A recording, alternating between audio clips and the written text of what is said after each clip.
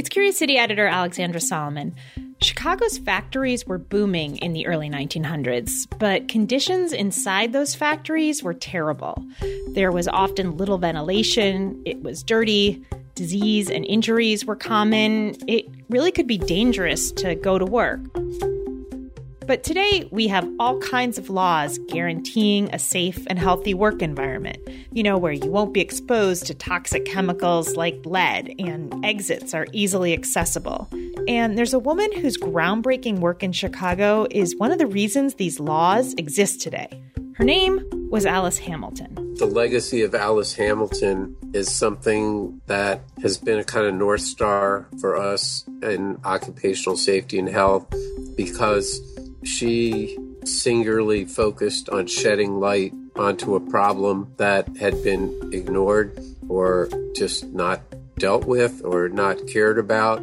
It's likely you've never even heard of her, even though she helped save millions of lives. She was also involved in changes in legislation. She was involved in committees on state and national levels that were creating these very large-scale changes in workers' rights and experiences.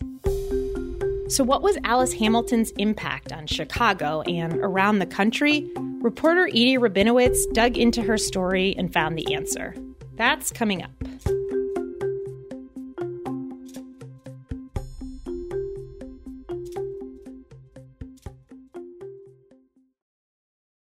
This WBEZ podcast is supported by Ravinia, with over 100 concerts under the stars this summer, including Daryl Hall and Elvis Costello, Norah Jones with special guest Mavis Staples, The Beach Boys with special guest John Stamos, Shaggy and TLC, Jason Isbell and the 400 Unit, the Chicago Symphony Orchestra, and more.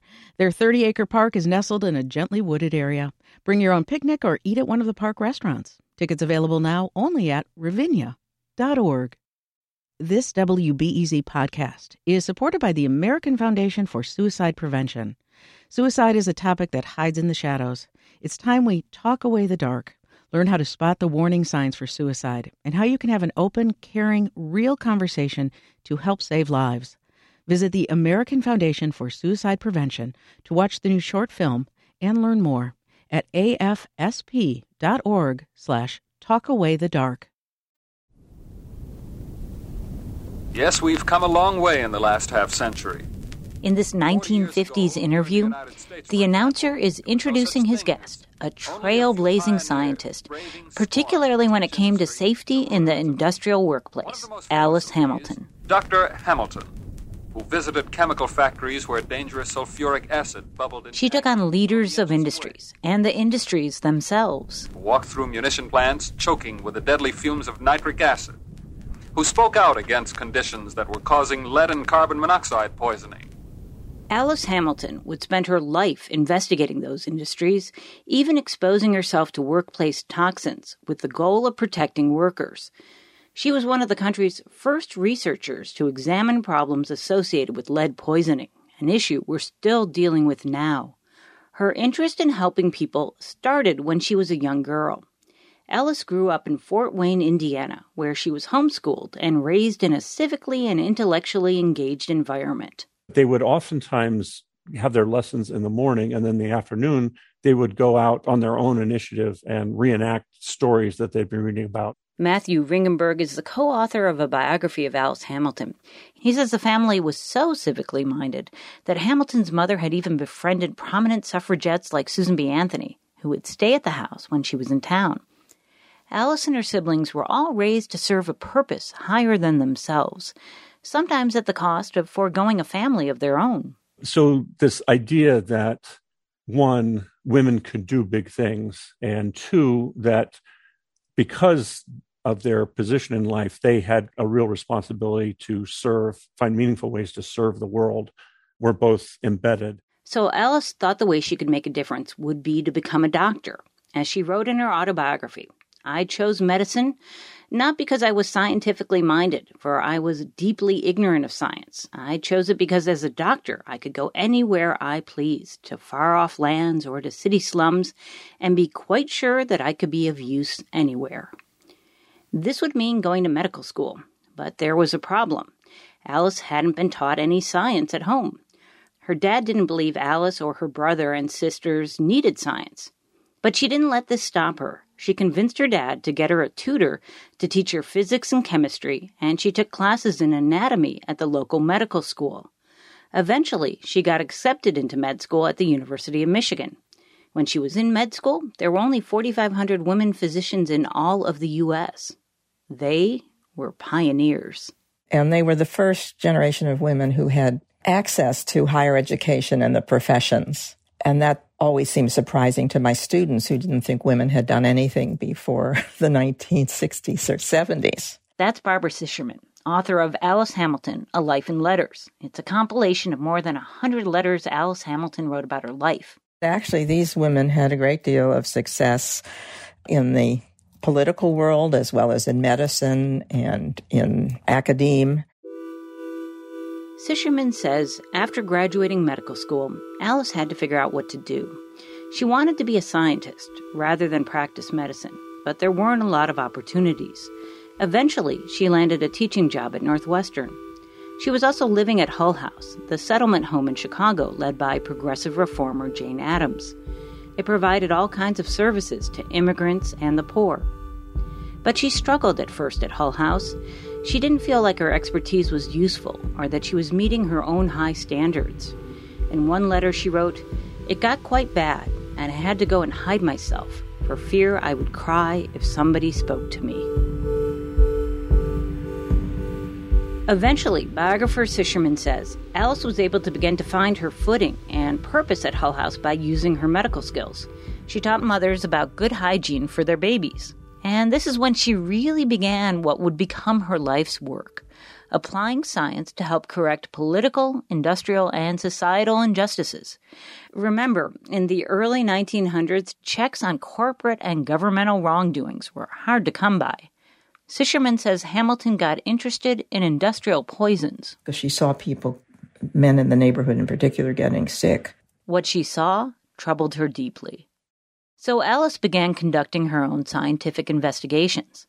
For example, in Chicago in 1902, there was a terrible outbreak of typhoid, a bacterial infection that can be deadly. Nobody knew where the disease came from or how it was spreading so fast.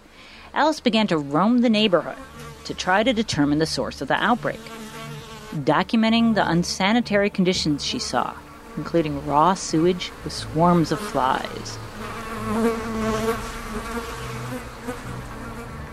Alice was so dogged in this kind of work, she became known for her shoe leather epidemiology, wearing down one's shoe bottoms by walking, in her case, making visits to homes, hospitals, even saloons. One place where she had her work cut out for her was a factory. She called it the worst place of employment that she ever investigated. That story, and her groundbreaking work on lead poisoning, is next.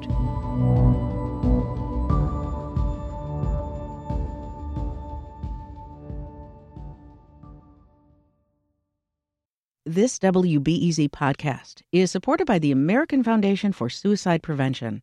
Suicide is a topic that hides in the shadows. It's time we talk away the dark, learn how to spot the warning signs for suicide, and how you can have an open, caring, real conversation to help save lives. Visit the American Foundation for Suicide Prevention to watch the new short film and learn more at afsp.org/talkawaythedark. This WBEZ podcast is supported by Ravinia, with over 100 concerts under the stars this summer, including Daryl Hall and Elvis Costello, Norah Jones with special guest Mavis Staples, the Beach Boys with special guest John Stamos, Shaggy and TLC, Jason Isbell and the 400 Unit, the Chicago Symphony Orchestra, and more. Their 30-acre park is nestled in a gently wooded area. Bring your own picnic or eat at one of the park restaurants. Tickets available now only at ravinia.org. Alice Hamilton had earned such a reputation for her scientific research and that shoe leather epidemiology that bigwigs downstate began to take notice. So much so that in 1910, the governor of Illinois appointed her to lead the newly formed Illinois Commission on Occupational Diseases.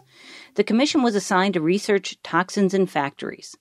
Alice's work with the commission focused on several toxins, including lead, a toxin she kept encountering in her factory visits, and a toxin that still haunts Chicago today.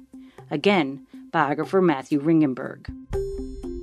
If you're crushing lead or you're burning it or you have lead dust and you're pouring it onto some surface so that it could melt on there, there would be clouds of lead dust. And that's what the workers worked in the entire day. Ringenberg explained that the lead dust permeated everything, even the workers' sandwiches. Workers had no masks and just wore their regular clothes. The factories were poorly ventilated. There were really no rules about lead. Author Sisherman points out that nobody understood that lead exposure could lead to illness, so nobody was paying attention to the problem. This was a challenge for Alice.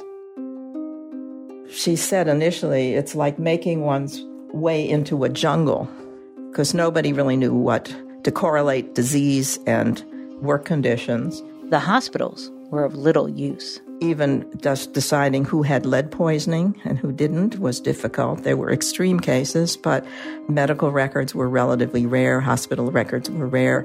And the companies forcing people to work in these toxic environments? Well, it's as if they just flat out didn't care. So she really had to go and corral people because the factory people didn't really want her to investigate these things. And she didn't stop there. Here she is, years ago, talking about one encounter she had with a factory owner who showed little regard for their workers' safety. She told them they were poisoning their workers, and more. I remember talking to a manufacturer of white lead, and he was a very fine man. He was really a philanthropist. But he said to me, "Do you mean to say that if a man gets lead poisoning in my plant, I'm to be held responsible?" Yes, that's precisely what Alice meant.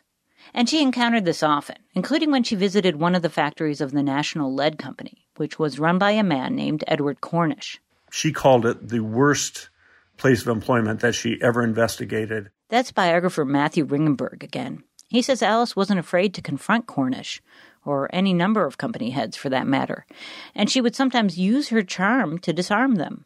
He was one of those who expected nothing but compliments and was very defensive and said, okay, fine. If you can prove to me that my workers are dying, because I don't think they are, I'll make changes. And he even asked, like, there's a workman passing the office, said, come in here. Is this workplace poisoning you? And of course he says no. And she points this out to him. It's like, yes, he'd like to keep his job. He needs to have a paycheck. Alice was persuasive. She came back to Cornish with proof of what was happening to his employees. So she did, throughout the course of her investigation, both in his factory specifically, but also statewide, showed that a lot of these men, they were dying.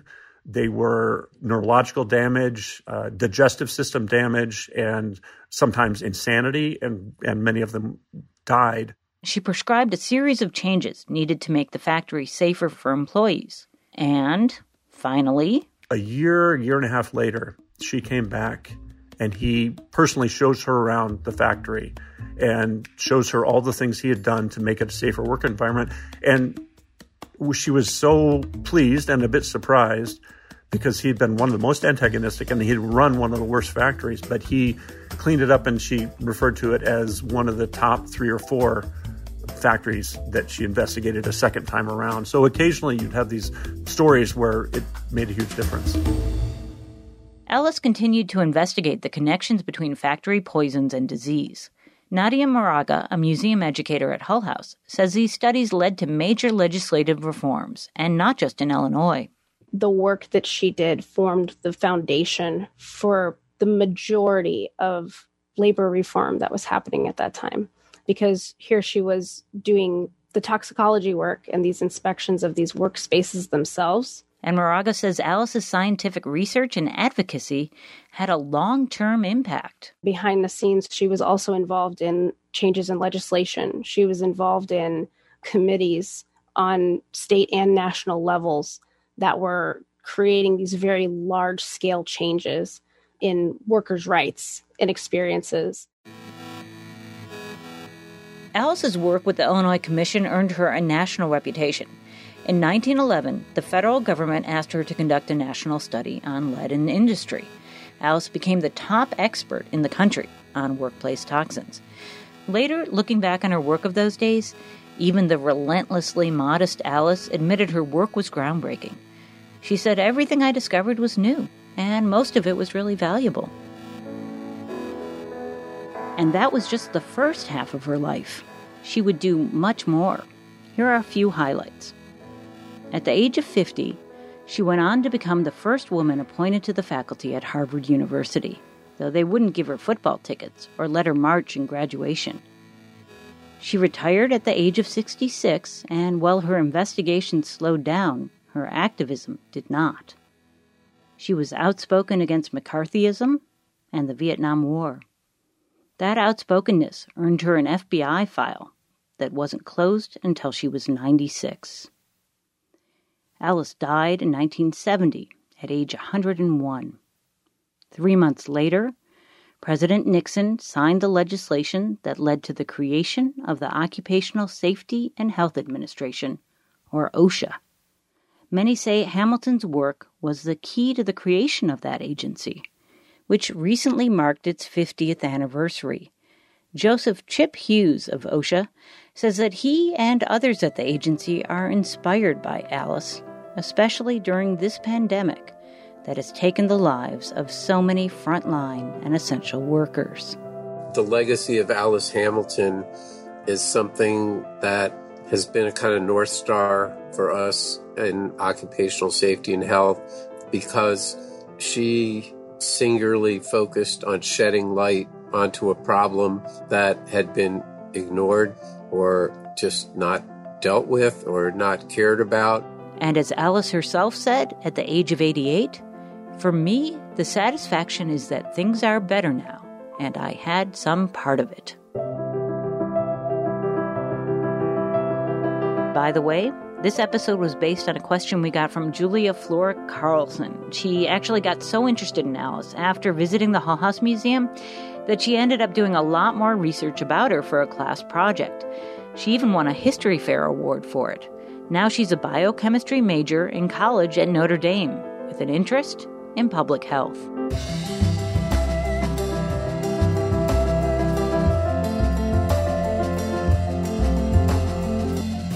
Thanks to Edie Rabinowitz for that reporting.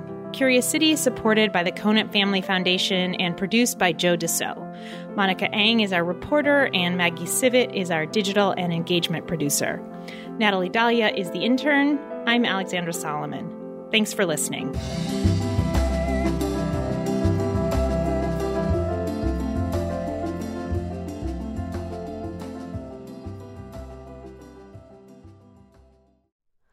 Hi, it's Terry Gross, the host of Fresh Air. We bring you in-depth, long-form interviews with actors, directors, musicians, authors, journalists, and more. Listen to our Peabody Award-winning Fresh Air podcast from WHYY and NPR. Thanks for listening to the news live on WBEZ and NPR. The WBEZ stream sounds great in the kitchen on your smart speaker and anywhere on the WBEZ app. Listen every day.